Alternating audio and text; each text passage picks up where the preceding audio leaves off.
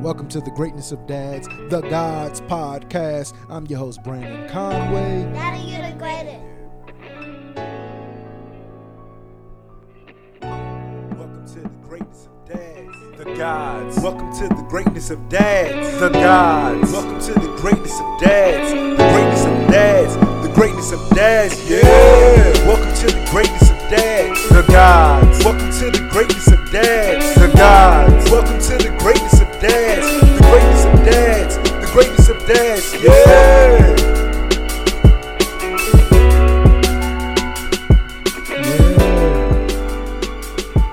Yeah.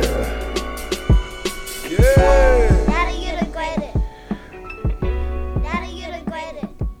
Yo, it's your boy Brandon Conway. Welcome back. Episode 11. Listen, I just got finished reading the first chapter of Will Smith's book, Will. And I must say, it prompted me right away to want to talk about what I read, right? So in chapter 1 of Will Smith is describing his relationship with his father. And he titled the chapter Fear. And what I got from it was that fear drove his relationship that he had with his father. And it wasn't exactly the best relationship in the world. But he did speak highly of what he was able to learn and what he was able to use from what he learned in his everyday life.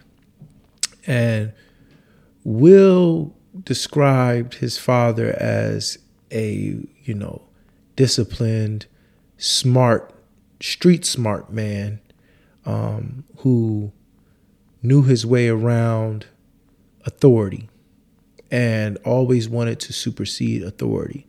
But at the same time, he had a hustler's mentality. He wanted to get to it. He wanted to make sure he was a provider. And all these things sound wonderful, right?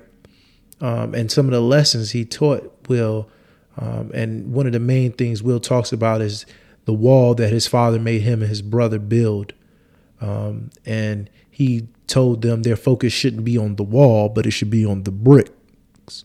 It should be on laying one brick at a time. That's where their focus should be. And that was one of Will's greatest lessons that he speaks about. But what I wanted to say was, he goes on to describe how his father was abusive to his mother, and his mother would not yield to the abuse in a way where she was just going to shut her mouth.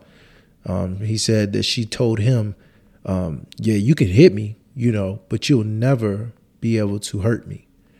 And Will took that as, man, my mom is courageous, as he should. And he goes on to describe what happened with his siblings, what they took from the relationship between their parents. And he talked about his sister just shutting down and really wasn't communicative of how she felt. And she started to lash out by, doing her own thing, whether that was alcohol and drugs. And then he talked about his brother and how his brother would stand up to his father and told his father at one point, you can spank me, but I will never cry. Similar to what his mom said to him, right? And he eventually stopped spanking his brother. And all this led to Will feeling very cowardly. And Will always felt like he needed his father's approval in a sense, and was just and became this ultimate, pleaser, tried to please his dad in different ways. And I can honestly say that at some point that was me with my dad. I had became the kid who was looked at as the bad kid, and I would take the most I would take the lashings that came along with me being a very mischievous child or getting to stuff. And I look back and I had to assess, like, what was it that I did so bad to deserve some of the butt whoopings that I got? And I really couldn't come up with the legit answer to cover, to cover up what had been done. Now that I look at it, I did not deserve any of those crazy butt whoopings that I received. And I'm just going to leave it at that, crazy butt whoopings, because I'm not going to get into details about how bad they used to be. But I will say that I never did anything that deserved those crazy butt whoopings. What I did do was I would get into stuff just because I was intellectually curious. Now, some of the things were me getting into things that I saw my father doing. And ultimately that led to a conversation about do as I say and not as I do.